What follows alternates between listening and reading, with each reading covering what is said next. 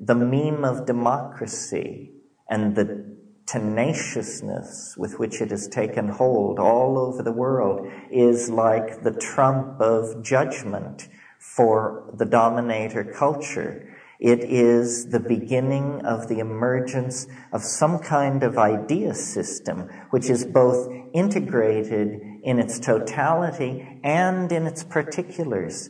It's a natural, symbiotic democracy of interlocking minds and intentionality. In other words, it's a re-vegetalization of humanity's intent on the planet. And I have compared human civilization to a coral reef. Well, this is going to have to be carried even further. We are going to have to take nature as a teacher in much the way that the alchemists of the 16th century talked about it.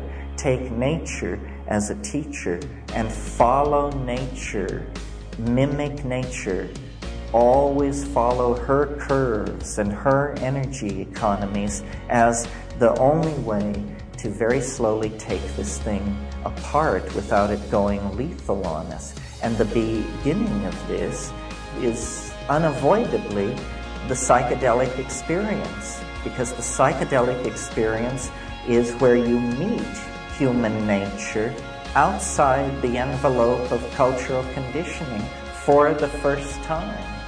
I mean, otherwise, it's like never having been naked or never having had sex. It's some kind of primary experience which has been denied you if you have never been outside the language shell, the culture shell, the value shell, and actually experience the animal body and mind in itself.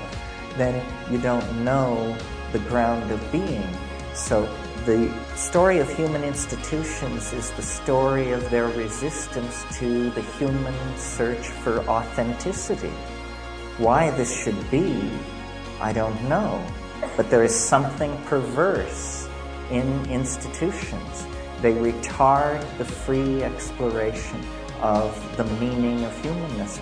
And the program of delivering a reasonable and comfortable life to each and every citizen in the body politic can only be ultimately satisfied when each and every atom of the body politic has come into its birthright as a part of divine being, or the hyperspatial entity behind reality, that sort of thing.